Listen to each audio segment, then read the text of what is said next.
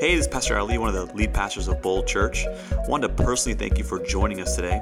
If you want to stay up to date with Bold Church, if you want to find out when our next gathering is or how to live stream an event, head over to bold.church. Enjoy the message. Come on, who's excited for church? If we have not met, my name is Ali, and my beautiful wife and I, we started this crazy place called Bold about 5 years ago with a dream. Maybe you're new and you haven't heard it. We wanted to create a place where not only Christians could grow in their faith, but listen, unchurched people could explore faith. So if you're new to church, you are VIP. Believe me when I say that. We created every element of this church we created with you in mind. We hope that you don't just hear and study about God, you experience Him. Because God's not just a person to be studied, He's a person to be experienced. And before we begin our collection of talks, it's a new one today. Let me give you some announcements, some opportunities for you to take your next step in the faith in this church. I announced last week, Growth Track is today. I apologize, it's next week. I'll take the blame. Sorry, forgive me. The Growth Track is that class where you not only discover the why of our church, you discover your why. You not just hear the vision of this church, but you discover your gifts. And if you want to take your next step, if you love this church, you want to take more community, more involvement, don't just attend church. Listen to me. Build one. And I want everyone to go to the Growth Track. And number two is we're trying to turn up the spiritual temperature of this church. And we had a prayer and worship night in January. We have one in March. We're going to have another one in May. And that one's going all night long. Come on. We don't just want them to have fun in the club. We want to have fun in the church. And on April 1st, it's not April Fool's Day, even though it's the same day, on your seat you may see a card that says, "The future belongs to the bold." And the reason why we put that on your card is so that you can invite friends and neighbors and family members to church, because there are 2 days during the year, listen, that if you invite even an atheist, they won't say no. Easter and Christmas. And on that day, April 1st, we are going to go around to our community and hang 1,000 door hangers, because we just believe everybody needs Jesus. Amen? And we'd love for you to be a part of that. Let me jump into today's text, because I'm letting you know right now, get your tissues ready. It's one of those messages. 1 Corinthians 15. Let me reveal to you a wonderful secret. We will not all die. This is our theme verse. But we will be transformed. It will happen in a moment, in the blink of an eye, when the last trumpet is blown. For when the trumpet sounds, those who have died will be raised to live forever. And we who are living will also be transformed. For our dying bodies must be transformed into bodies that will never die. Someone say, never die. Our mortal bodies must be transformed into immortal bodies. Then, when our dying bodies have been transformed into bodies that never die, this scripture will be fulfilled. And if you are new to church, if you've never been to church, you may have even heard this verse. Death is swallowed up in victory. Oh, death, where is your victory? Oh, death, where is your sting? For the next 4 weeks, I promise you, you've never been part of a collection of talks that talks about this. It's the best way to die. The best way to die. I'm telling you, this will be a heavy sermon collection of talks, but it's going to be inspiring. Amen? And as a pastor, I have this burden to feed you, to teach you, to build you up in the faith. And every year we got to cover things that we just have to cover. For example, we got to do a relationship series, because whether you've been married 30 days or 30 years, everyone needs help. Amen? And right after Easter, we're going to be doing a collection of talks called Beauty and the Beast. Invite your friends. It's going to be awesome. And every year we got to talk about money. Why? Because Jesus says everyone has two masters. You can love one and hate the other. You will either love God or money. Jesus is the number one idol of your heart. It's not sex, drugs, and rock and roll.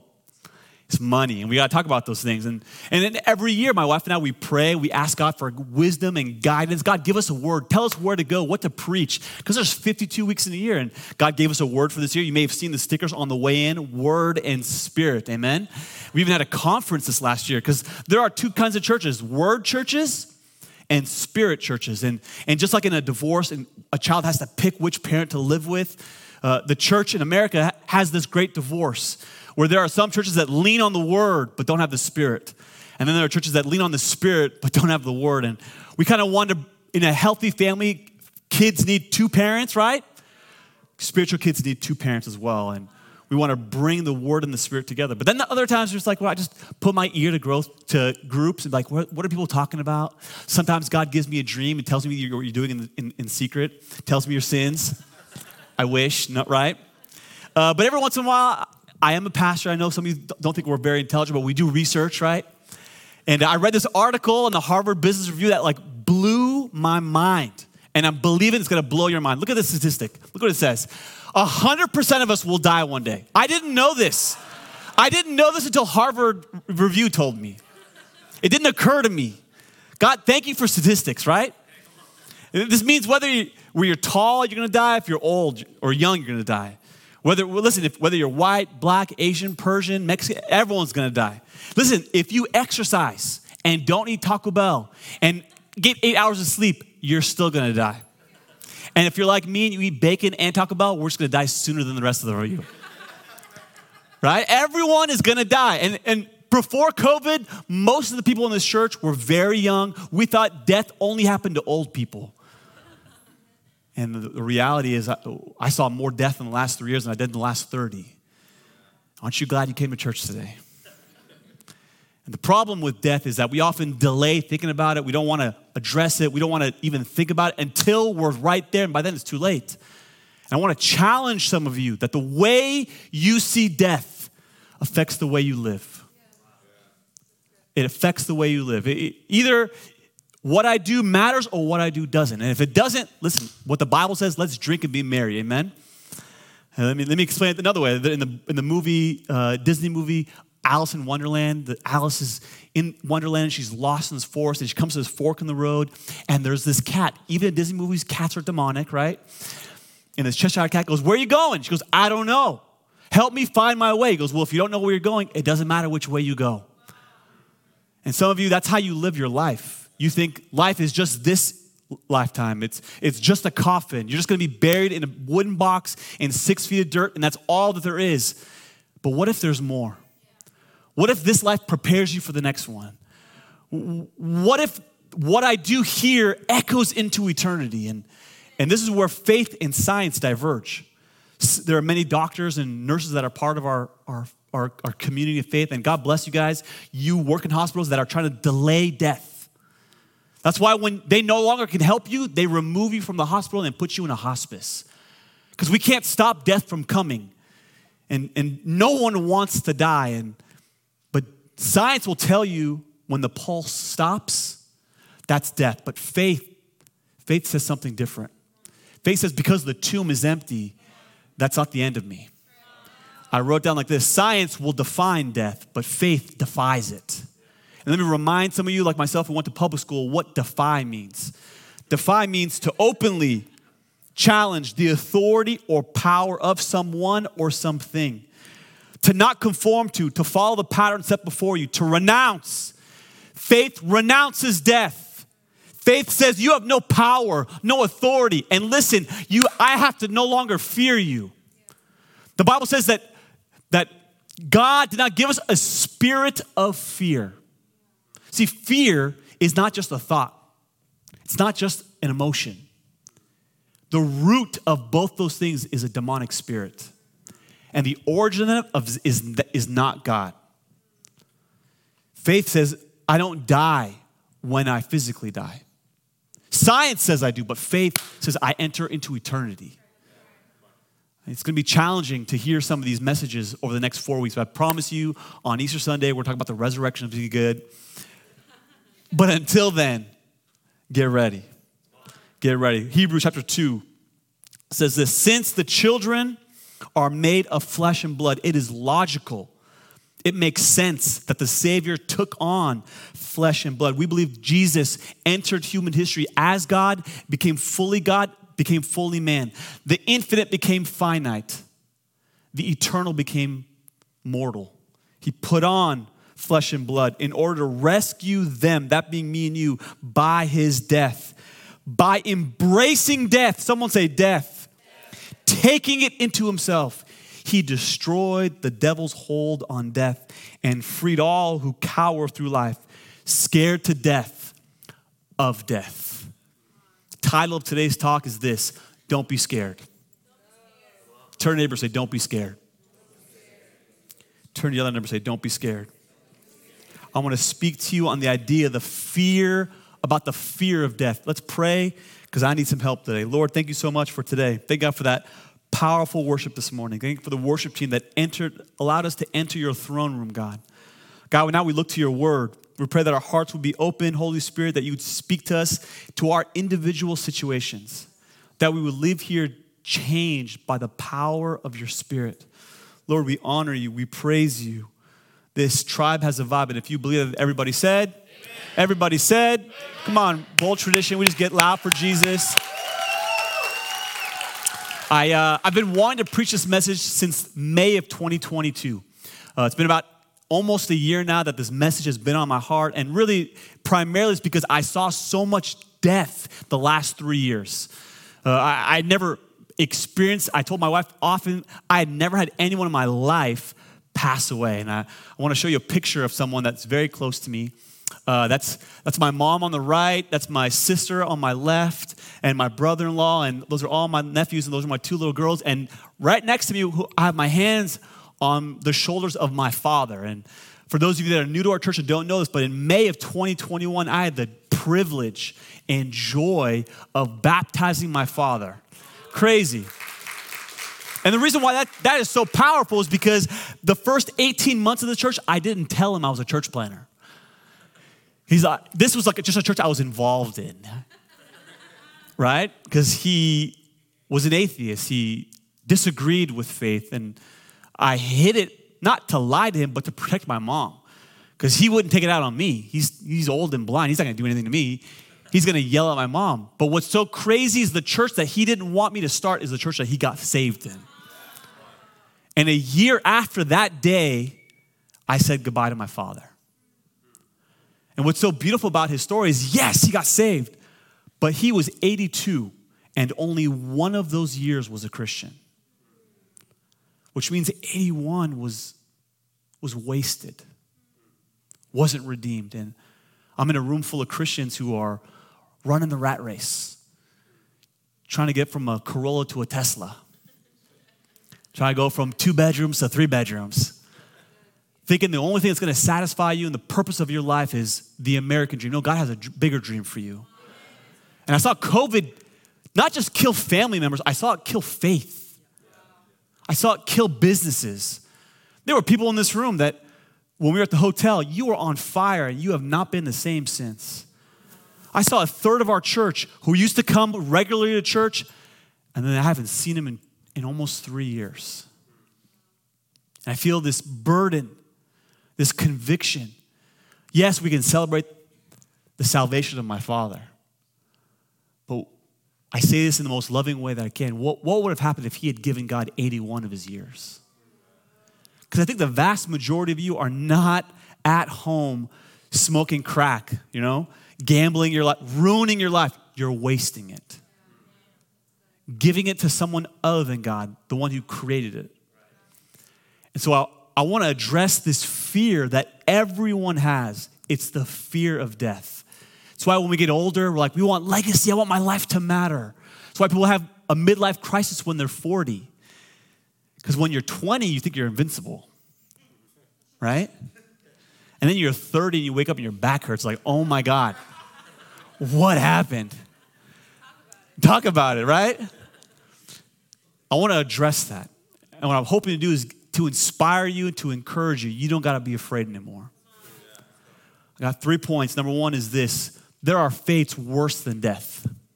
There are fates. When you see death, when you think it's scary, listen, there's something scarier than death. And when you have that mindset, you're not afraid anymore. Look what it says in Hebrews chapter 2. All who cower, someone say cower. Afraid through life, scared to death of death. You know what's scarier than dying? Not really living. I wonder how many people in this room, God told you to start a business. God told you to write a book. God told you to quit your job and stop working for a paycheck and start living for him, and you're afraid. I was researching, and they said that every phobia that we have, there's actually a phobia beneath the phobia. So I need some audience participation. Anyone a germaphobe? You're afraid of germs. Honey, you better raise your hand. I come home, she goes, hi, wash your hands. Some of you, you're not really afraid of germs. You're afraid of the germs killing you, by the way. Anyone here afraid of snakes? We release snakes. Yes, totally. I went on a pastor's retreat, and guess who they threw a snake at to laugh the loudest? Yes, me. I was going to play that video for you, but I don't want to go to counseling at your laughter. Anyone afraid of spiders in the room? Anyone afraid of spiders? Too many liars, if I can.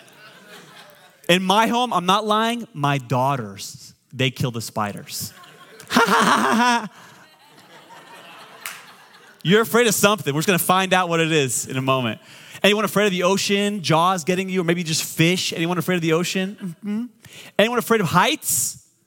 Oh, wow. You're afraid of heights? Oh, my God. Anyone afraid of flying? Wow. I was expecting one to make fun of someone, right? Because fear stands for false evidence appearing real. And it's irrational. Why am I not afraid of heights, but I'm afraid of spiders? And why are some of you afraid of flying, but not afraid of driving? Listen, you are more statistically likely to die in a car accident than a plane. And yet, there are people that will never go to Hawaii. They'll never see the food in Italy. They'll never experience the sunsets in Australia because you can't drive there. And that's what fear does. It paralyzes you from the life that you're supposed to live. And I wrote down like this, don't miss life trying to avoid death. Because the thing that you're afraid of will cost you more than the thing itself. Cost you more. Listen, I got to pick on some people in this room. God bless you for working out and eating your vitamins A, B, C. Eat your alphabet if you want. You ain't preventing death from coming. Right? Some of you, it's 2023, and God bless you, but you still wear a mask. Okay? Wear the N92, wear a Halloween costume for all. You can't stop death from coming for you. Wear a bulletproof vest. It's not thick enough to stop death from coming for you. And yet, we are missing life trying to avoid death. And the question is, how am I going to die? How am I going to die? The question we should be asking is, how am I going to live? How am I going to live? That's why I love the movie Braveheart. Anybody ever watch that movie? If your hand is not up, that's your homework as your pastor tonight. Put your fingers in your ears when they start cussing and there's nudity, but the rest of the movie is awesome. If you've never seen it, let me give you a synopsis. Mel Gibson is a Scottish dude, and he's fighting the resistance, the tyranny of England, and they rally to get freedom. At the end of the movie, after all the fighting and all the drama, he gets captured. William Wallace and the princess. There's this one scene where the princess comes in the dungeon and says, "William, just recant your beliefs. Just say you don't believe these things. If you do, they'll let you go." He's like, "No." She's like, "They're going to kill you." He's like, "I don't care." She's like, "You will die." And then he says this, "Everyone dies. Not everyone really lives though." So that's a quote some of you need to live by. But before William Wallace, we don't even know if he really said that. Let me tell you, there's a dude by the name of Jim Elliot, who's the original OG. Maybe some of you know his wife, Elizabeth Elliot, and she wrote 20 Christian books. She's one of the national bestsellers. They, in 1956, went to Ecuador. 5 married couples, all under the age of 30, to reach the unchurched people in a tribe in Ecuador that didn't even speak English. And for 2 years, they passionately shared their faith with people who didn't even speak English. One morning in 1956, after being there for 2 years, the 5 husbands go out to preach on, guess this, the love of God. And these tribesmen literally killed all 5 men. There's a movie that came out maybe a decade ago called End of the Spear. After Elizabeth Elliot and the rest of the women mourn, they go to the tribespeople and they preach, guess what, on the forgiveness of God. And 90% or most of the tribe come to faith. After being there for 2 more years, Elizabeth finally comes home. And she comes home with his journal, her husband's old journal. And they turn into a book. You can buy it on Amazon. And he has this quote that will rock your world. He wrote it 1 week before he died. And he wrote this: "I pray not for a long life, but a full one like you, Lord. Show of hands, how many of you in this room are the age of 33 and older? Come on. Reason why, keep your hand up for a second. Some of you, your hand should be up.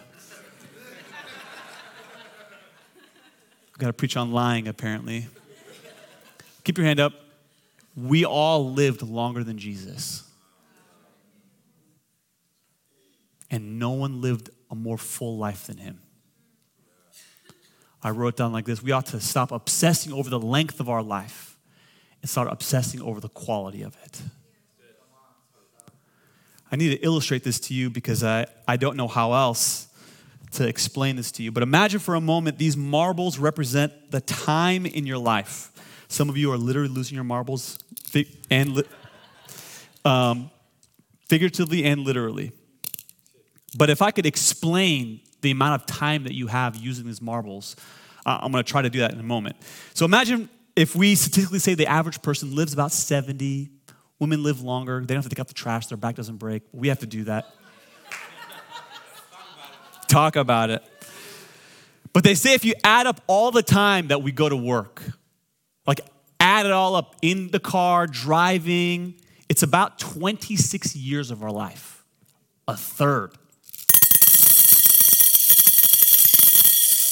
And then this is overtime, right? And then if you add up all the time we're asleep, we're supposed to sleep 8 hours a day, but we don't. Netflix has too many good TV shows, right? Some of us have kids, so we don't sleep at all for like a couple years. And so if you add up all those, amen, that's right. If you add up all of those years, it's about 11 years of our life we sleep. Then they say if you add up all the time you sit chewing your food. Thank God for mathematicians that think about stuff we never think about. It's 4.5 years of your life. Crazy. Then, we haven't even got to the fun stuff of life. Screen time. Netflix, Hulu, HBO Max, The Last of Us, the great TV show if you're missing out, all right? That's not even including the 4 to 7 hours the average 18-year-old spends on social media. TikTok, Twitter, Instagram, Facebook. That's another 11 years. And what we're left is a few marbles. And at this point, we haven't even lived. We're just surviving. I got nothing against eating and sleeping and screen time. We need to do those things, but we haven't even lived our life yet. And we have a choice. How will we spend the remaining marbles that we have? And the vast majority of us, myself included, we will live in fear, stepping out in faith. Or if we do, we'll live for ourselves. And we'll get to the end of our life, and it's empty. It's empty. There's nothing to show for it. But there's another example that I want to teach you about. His name was Jesus. And he didn't live to 70. All we know about Jesus is between the age of 0 to 12 and from 30 to 33. From the age of 12 to 30, there's nothing in the Bible about what Jesus was doing in his life. And many theologians and scholars believe that during that time, his stepfather died, Joseph, who was a carpenter, which means as a young man, maybe a teenager, Jesus had to drop out of school and take care of the family. And we think, what a waste. But no one lived a more full life. And like all of us, Jesus had to sleep. Then he prayed sometimes all night long. Jesus loved Taco Tuesday, so he had to eat too, you know. He had to go to work. He was a carpenter before he did ministry. And like all of us in this room, maybe Jesus didn't have screen time, but he had other things that he did. But like all of us, he has 1/3 of his life left. So how do I convince you that he lived the most full, the most complete life? Because he did something that most of us fail to do. Jesus said in John chapter 14, I am the way, the truth, and the life. Which means he didn't just die as our substitute. Listen, he lived as our example. He's not just the truth and the life. He's the way. Which means the way that he lived, I want to live that way too. The way that he walked, I want to walk that way. The way that he loved, I want to love that way too. And Jesus did two things better than anyone who ever lived. He lived the great commandment, which is to love the Lord with all of your heart and to love your neighbor as yourself. Which means literally he loved God every opportunity he had, and he loved people. I'm not sure if the lights will be able to show me, but imagine for a moment, I have these few remaining marbles. And by the time I was 18, I was still living with my parents. I'm going to pretend Gerson is my dad. I gave my mom and my dad some of those marbles. I vacationed with them. I lived with them because I cared about them. And then in my 20s, I'm going to give this to Sam. I lived with 5 or 6 Christian guys all the way until I was 31. And I met this spicy chili pepper named Yasmin. Right? And then we started dating. And then we started living together. And then we started vacationing together. And then we started doing stuff I can't talk about, but kids came out of that, right? And then when I started having kids, I stopped having hobbies. My kids are my hobbies now. Let's just put a couple marbles here because they're taking all of mine. But I still got a few marbles left. But I want to build God's church. So I'm going to give it to Mari and Dago because I want to build leaders. I'm going to give it to some people in the church who want discipleship. And I want to give it to Anna and Freddie because they're not just babysitting. They're doing leadership development with our kids. And what you'll see is it looks the same. We're both empty at the end of our life. But there's a difference because time is a gift, which means the way I use my time is actually an altar. If he gave it to me, I want to give it back to him in worship. I want to live my life the way you want me to live my life, Jesus. I don't want to live it for me, selfishly doing what I want to give it to you, God. And often that is the tension because you will serve in church and you will feel like it's a waste of time. Why am I here? Why am I giving it to these kids, these demons that someone else is raising? Come on. Why am I standing outside for 2 hours? Why am I going to group every week? Why am I putting door hangers? This feels like a waste. And you'll get to the end of your life, and your life will be empty just like the other person who lived it for themselves. But there's one difference. If I gave you a marble, will you put your hand up? I live my life for other people. I can see the impact. I wrote like this: if you want to die full, live empty. If you want to die full, live empty. And in this illustration, I'm seeing my impact. But I'm telling you, that's the tension. I don't want to give church too much time because it's a waste. I don't want to go too hard for God because it's a waste. Jesus gave everything that he had to God and people. And he lived the fullest life. It says actually in Hebrews chapter 1 that he had the oil of gladness, which means he was the happiest person who ever lived. You may never see the impact that you're having. 9 times out of 10, you will pour out your marbles towards God. You'll give him marbles, and you'll never see the impact. What I love is the story of Mari and Dago. Many of you know them. Can we give it up for Mari and Dago? 5 years ago, in I think the fall of 2017, Mari came to church for the very first time, received Christ, and then in January started bringing her husband.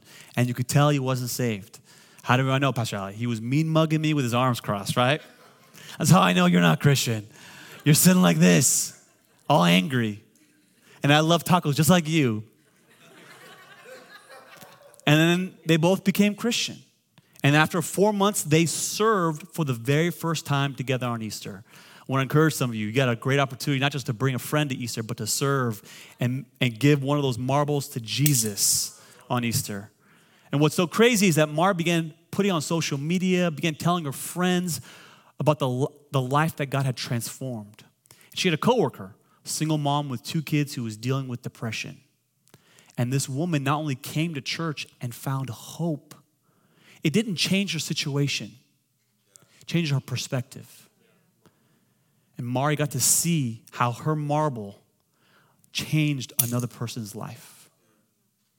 The tension that many of you are going to feel is, I don't want to serve at church. I don't want to help in kids. I don't want to be part of the welcome team. I don't want to hold a camera. I don't want to sing on the worship team. That's a waste of time. I want to do a little bit, but not too much.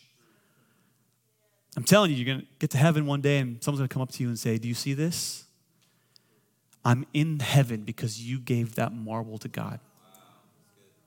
If you want to die full, live empty. Live empty. What's crazy, though, is the fact that we live this way and we don't realize that our phones, like when it gets down to like 20%, what happens? Low power mode. And so what we do is we put it on this setting, and now we're preserving energy because we know our phone's about to die. Now we only do things that are super important. The problem with this analogy is that you think you know how many marbles you have left. Some of you are living your life as if you have 80%. You don't, bro. You got to live your life on low battery mode, living as every moment is precious. You only want to do the most important things. Point number one is simply, there are things scarier than dying. Point number two is this: death is often unexpected, but never random. My daughter's 7. The moment she was able to walk around 9, 10 months old, her and I would go to the park. It has never failed. I'm not hating on anyone. It has never failed. I'll go to, babe, I'm going to the park. Don't take your eyes off my daughter. Which is funny to me because when my kids are misbehaving, tell your daughter she's going to be they're my kids when they're misbehaving. But when I'm going to the park, they're her kids. And my wife will say, oh, don't take your eyes off of my kid. I will cut you. Because statistically, we're afraid. We hear about kidnappings. We hear about kids being, and statistically they say the same number of kids today are being kidnapped as they were 20, 30 years ago. Don't tell the moms that, though. But because of social media, we know about it more. And so the fear has risen. And we live in this fear of it can happen in any moment. That's what my wife says. It can happen in any moment. Which is funny because any moment to us is the moment to God. Because if I were to ask every person in this room who follows Jesus, do you believe that God has purpose for your life? Some of you become ratchet. Oh my God, yes. Get all crazy up in my face. God has a plan. You start quoting verses to me. Jeremiah 29, for I know the plans I have for you. I got it even in high school. When I graduated high school, I tattooed it on my back, Pastor Ali. For I know the plans I have for you. Yes, I know. Some of you who are a little bit more Christian would even quote Acts 17. For God determines the time and the place where you live. 2 years ago, we did a collection of talks on Esther. I was born, Pastor Ali, for such a time as this. That's why I get all ratchet on my birthday. It's not just a day, it's a whole week. Because I got purpose. But the moment we talk about death, we start freaking out. Let me fix your broken theology. If God determines the time and place when you're born, He determines the time and place where you die as well. If you have purpose in your birth, you got purpose in your death as well. And I don't know about you, but I'm thankful that God is in control of both. Job chapter 1 says this: naked I came from my mother's womb, and naked I will depart. The Lord gave, and the Lord has taken away. May the name of the Lord be praised. Job said this not when he's on the mountaintop. He said this in the valley. When his kids died, his wife divorced him, he's dying of skin disease, his home has collapsed, his business are gone, he has lost everything. And he says, everything that I have was first a gift from God. And if He determined when and where I was born, He determines when I go. See, some of you, you can not only give the day that you're born, some of you are so crazy, you can give the day of the week. I was born at 3 o'clock. October 27, 1980. Awesome, bro. I know personally that God determined the time and place because He knew I couldn't last in the 40s and 50s. He knew I needed Wi-Fi and Taco Bell to survive. And if I was born in the 1800s, a week max and I'm dead. Right? I'm gone. And we have this confidence, this assurance that God knows what He's doing. I didn't pick the city I was born in. I didn't pick my parents. I sure as heck didn't pick my sisters. Still traumatized over that. And yet, when I ask you, does God have a plan for your life? Most of you, without hesitating, would say, yes.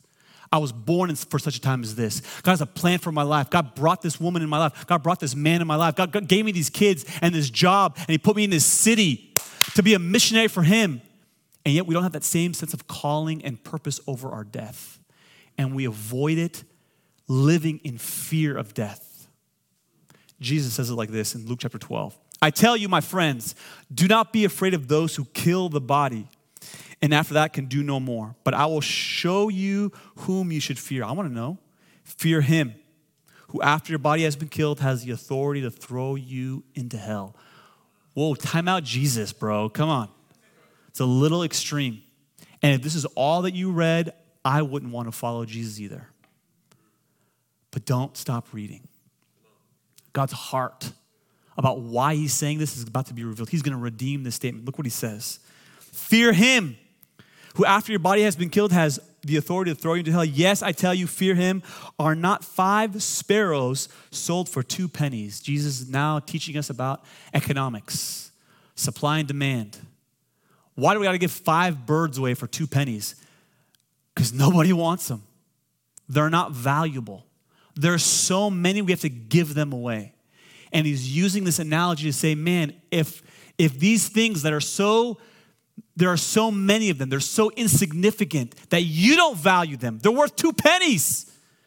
But look at God's heart towards these birds that we don't value, yet not one of them is forgotten by God. Not one of them stops breathing without the creator of heaven going, I know, I see it. And it doesn't say it in this text, but birds are not made in the image of God. You are.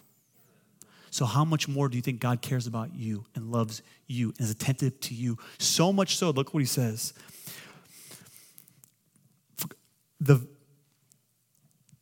Yet not one of them is forgotten by God. Indeed, the very hairs of your head are all numbered. Every time my wife takes a shower, I think she's been raptured. Because there's more hair on the wall and on the ceiling. I'm like, God took her. She's gone. Every husband in this room knows what I'm talking about. Talk about it, right? It's like, what? I'm like, babe, you lost. She's like, I didn't lose that much hair. I'm like, there's more hair here than. God knows every hair that falls. And ladies, he knows about the eyelashes that you glue on and the weave that he knows about that too. And the point that Jesus is making is your death is not some random thing. If I see a bird falling and I see it, you don't randomly die either. Your death is in my hands. If I can give some confidence to some of you who are exploring faith, God's not in heaven with a big red button going, ha, ha, ha, ha, they're dying now. Not only is your birth in his hand, your death is in his hand. Not only does your birth have purpose, when you leave it has purpose. Cancer doesn't take you. COVID doesn't take you. A car accident doesn't take you. Jesus does. Some of you are more afraid of cancer and lupus and every other disease than you are with Jesus. God will let you go when it's time to go. Stop living in fear. If he had purpose in your birth, he has purpose in your death. But we live in fear. We live in fear. I wrote like this. The great theologian MC Hammer says, can't touch this. When that spirit comes, that's who you need to quote. This means that not only does my life have purpose, my death has purpose, which means I cannot experience death until my life has fulfilled its purpose. When I was 30 years old, I was single and I wanted direction for my life. I had been a youth pastor for 5 years and I was in the tech industry. I was a software engineer for 14 years. And at the age of 30, I said, God, what do I do? Do I go all in with the tech industry or do I go all in with you? Went to this conference in Northern California, Bethel, loved that church, loved the way that God uses them, and had this radical encounter with God. If that makes you uncomfortable, get over it. You're at church. And God, like almost audibly spoke to me, I want you to start a church to reach unchurched people. And something weird happened in my head. I became invincible. I wouldn't wear my seatbelt anymore. Stopped taking my vitamins, I'm like, I'm not going to die. And I would joke with my friends, bro, would there be turbulence on a plane? I'm like, we're fine. They're like, how do you have so much God has a plan for my life, okay? We're not going down until he accomplishes that. For 7 years, that was my attitude. that I'm not going to die until I start this church. And then in 2017, my wife and I, we started a church to reach unchurched people. We launched at the Hotel Valencia at Santana Row. It was awesome. We saw 200 people come that first day. It was amazing. And in 5 short years, we've seen over 300 people say yes to Jesus the first time. It's awesome. But after that first day, let me tell you, I had 2 thoughts. Number 1 was, won't he do it? Come on, Waymaker. And number 2 was, I can die now. I can die now. And that's why, I'm being honest, that's why COVID was so challenging. I'm like, God, you're done. Because we weren't growing, we weren't reaching people. I'm like, okay, that was my thought. And I'm here to encourage some people that you think the best days of your life are behind you. If you're still breathing, God still has purpose. If you're still walking, God's still watching. And a word like this, you're not done when you die. You die when God's done. Because you're not going to go to heaven until God is done with your purpose. And I had to learn this the hard way. May of 2021, I had the joy of baptizing my father. May of 2022, I was in the hospital room with my dad. If you remember, the last week in April, we had the guest speaker, Jason Parrish, came. And that night, I was supposed to go to dinner with him, and I got a phone call from my mom saying, Ali, today's the day. And we got to go back actually 2 weeks prior to that. On April 17th, 2022 was probably the most joyful day I've had in the last 3 years. We did church online for a year and then church for 2 years at 5 o'clock. It was painful, it was hard, we barely grew. But on Easter of this last year, we had 185 people. And let me tell you, for me, wondering, is God done with me? Is this church done? It's crazy. Like, I didn't know if our church was going to survive. And let me just pause and tell you, that's like a pilot saying, welcome to Southwest. We're flying to Alaska. And I don't know if this plane's going to make it, but buckle up. That's what it felt like. Like, I'm confessing my sin. I'm confessing my burden to you. I don't know if we're going to make it. And on Easter, we had 185 people. And my mom and dad couldn't make it that day because that day my dad was admitted to the hospital. He had asthma, but he got COVID. And for the next 2 weeks, he was on a breathing machine to be kept alive. And some of you know my dad. You saw him, you shook his hand, and he kind of like, he was blind, so he didn't really shake your hand back. And it was hard to see him because every time I'd go, I'd be like, Ali, let's get out of here. Take me home. I'm like, I can't, Dad. And during that time, I wondered, like, God, what is the purpose of this guy suffering, being on a breathing machine in Kaiser? Like, I didn't see it, but God's ways are not our ways. God's thoughts are not our thoughts. And at the end of April, on April 30th, I got a phone call from my mom saying, Ali, tonight's the night. And I say goodbye to Pastor Jason Parrish, who was our guest speaker, and I drive to the hospital, and they gave my dad morphine because they're going to try to reduce the pain as he transitions from this lifetime to the next. And I didn't understand that God won't let you go until he squeezes purpose out of you. For those last 4 hours, my dad prayed for his grandchildren. He prayed for lost relatives. He asked for forgiveness. He said, if I ever hurt any of you, I'm sorry. And he said, I love you more to me in that room than he did in the 30 years prior to that. You're not going to go until God says you're ready. Until God squeezes purpose out of you. Some of you need to stop being afraid and you need to start giving your marbles to Jesus. I wrote it down like this. Don't be worried about going at any moment. It's not any moment. It's the moment. And until that moment comes, God has you in his hands. And nobody can touch you. No disease, no madman, no tyrant, no economy, no politician. No one can touch you until God says you're ready. There are scarier things than dying. And death, although it seems sudden, it's never random. And number 3, you overcome death by embracing it. See, maybe you're here and you're exploring faith and you're a non-believer. Like, if God's real, God's so awesome, Pastor Ali, why didn't he heal your dad? It's a valid question I think the church should answer. How do you know those 2 weeks God didn't keep my dad alive? But let's say God were to heal my father. What's the point of keeping an 82-year-old alive? He's going to die eventually. And see, sometimes we focus on physical health, and God is focused on spiritual health. And the reason why I had joy walking out of that room was because I knew I'd see my dad again. And the way you overcome death is by embracing it. Hebrews chapter 2, verse 14 says, by embracing death, taking it into himself, he destroyed the devil's hold on death and freed all who cowered through life, scared to death of death. Jesus did not destroy death on a cross.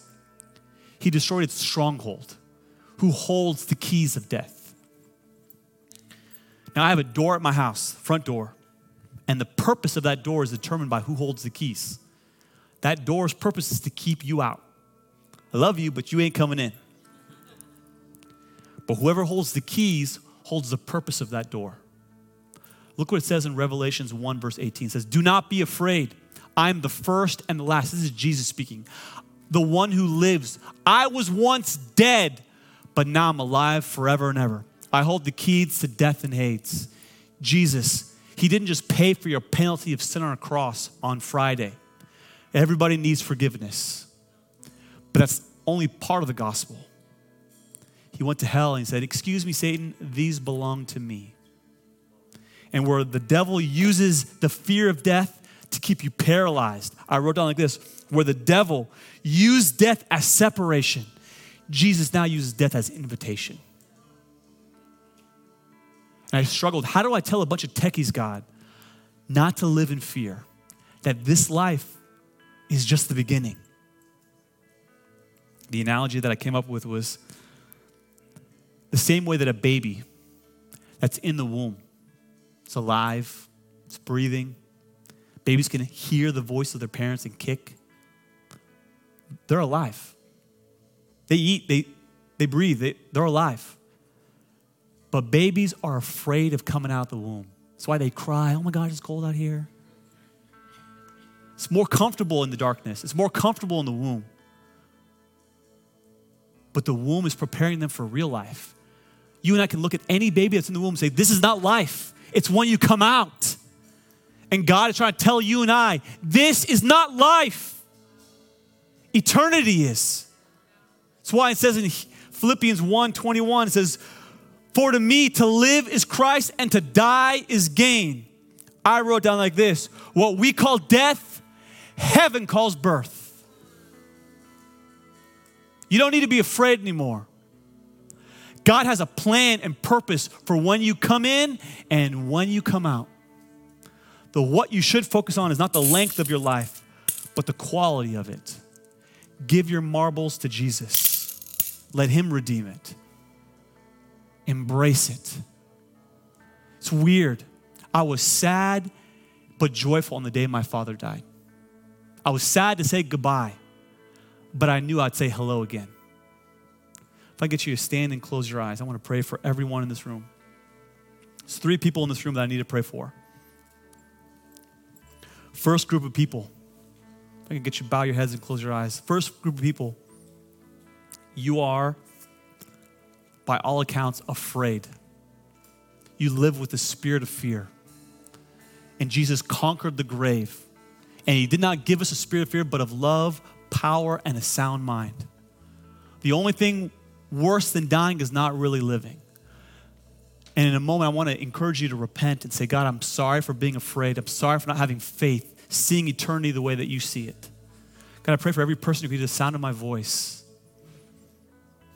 that they've been living life paralyzed, fearful. God, let them bring their time, the remaining days that they have, as an act of worship, as an altar to you, giving you their life because you gave us yours. There's others of you in this room, you You've been wasting your life, living it for you. It's time to say, God, my life belongs to you. Jesus only lived for 33 years, but he lived the fullest, most complete life. He lived it loving God and loving people. And that has not marked your life. And maybe today you leave different. Saying, God, the things I thought were a waste of time are the things I need to be more involved in. Show me, God, the impact that living a life, loving you and loving people is going to have. That I'm going to meet people in heaven one day, bringing me my marble, saying, I'm here because of you. Pray for those, God, in this room that can hear the sound of my voice. May they live their life like you, Jesus, loving God and loving people. But before you embrace death, you need to embrace Jesus. And there are some of you in this room, you have never prayed to receive Jesus as your Lord and Savior. Let me give you the gospel as fast as I can. 2,000 years ago, you and I could never make our way to heaven. And because God knew that we could never bridge that gap, God became the bridge. God became a man. He lived the sinless and perfect life, born of a virgin. Jesus did not come to give us a book or a religion. He came to die on a cross for our sins, to pay our penalty of death. And on the cross, he did not just pay for your death. He defeated sin, death, and hell. That's the good news, that you get everything that he offers for free if you simply believe in his sacrifice for you. And you know how much he loves you? 5 sparrows are worth 2 pennies. But he knows every hair on your head. You're his kid. He made you with his image. You were born in this period in time for a purpose, on purpose. And you don't need to fear death because Jesus died in your place. But you can't receive that life, the redeemed life, until you place your faith in him. On the count of 3, I want to give you that opportunity. If you've never prayed to receive Jesus as your Lord and Savior, with every eye closed and every head bowed. 1, 2, 3. If that's you this morning, would you just shoot your hand up? You prayed that prayer? I'd love to pray this prayer with you. Just say out loud, thank you, Jesus, for leaving heaven for me. Thank you, Jesus, for living a sinless life. You lived the life I couldn't live. And then you died the death I should have died. I repent. I turn from my sin. I receive your forgiveness. I receive your salvation. Thank you for embracing death on my behalf so that I could live. Can we give it up for those that prayed that prayer? Before we continue worshiping Jesus, I just got to ask, what's your next step? What's your next step? Next week is Growth Track, March 19th. If you prayed to receive that prayer, I would love if you could fill this out. We would love to give you a book called Following Jesus. And some of you, it's time to not do life alone and sign up for groups. Others of you, at the end of April, we are doing baptisms. We already got someone signed up. I've got people doing baby dedications as well. Would love to help you on your next steps in Christ. Before I give it back to Ethan and the worship team, let me just quickly pray for our offering. God, thank you, God, that every perfect gift from above comes from you. God, we want to give our time to building your church. God, we want to give our life to loving people. Help us build this church in the most unchurched region in the entire country. God, we bring our tithes, we bring our offerings, not to get love, but because we already have it. Not to receive something we're trying to earn, but because we already are loved, received, forgiven, we give it as an act of faith, saying thank you for dying for us. Thank you for embracing death. Thank you for dying on a cross for our sin. Thank you for going to hell and getting the keys of death and Hades. Thank you that I don't have to be afraid anymore. If you believe that, everybody said. Hey, thank you so much for listening today. If you found this message encouraging and inspiring, would you consider subscribing to this podcast? That way you won't miss the next word that God wants to speak to you. See you next time.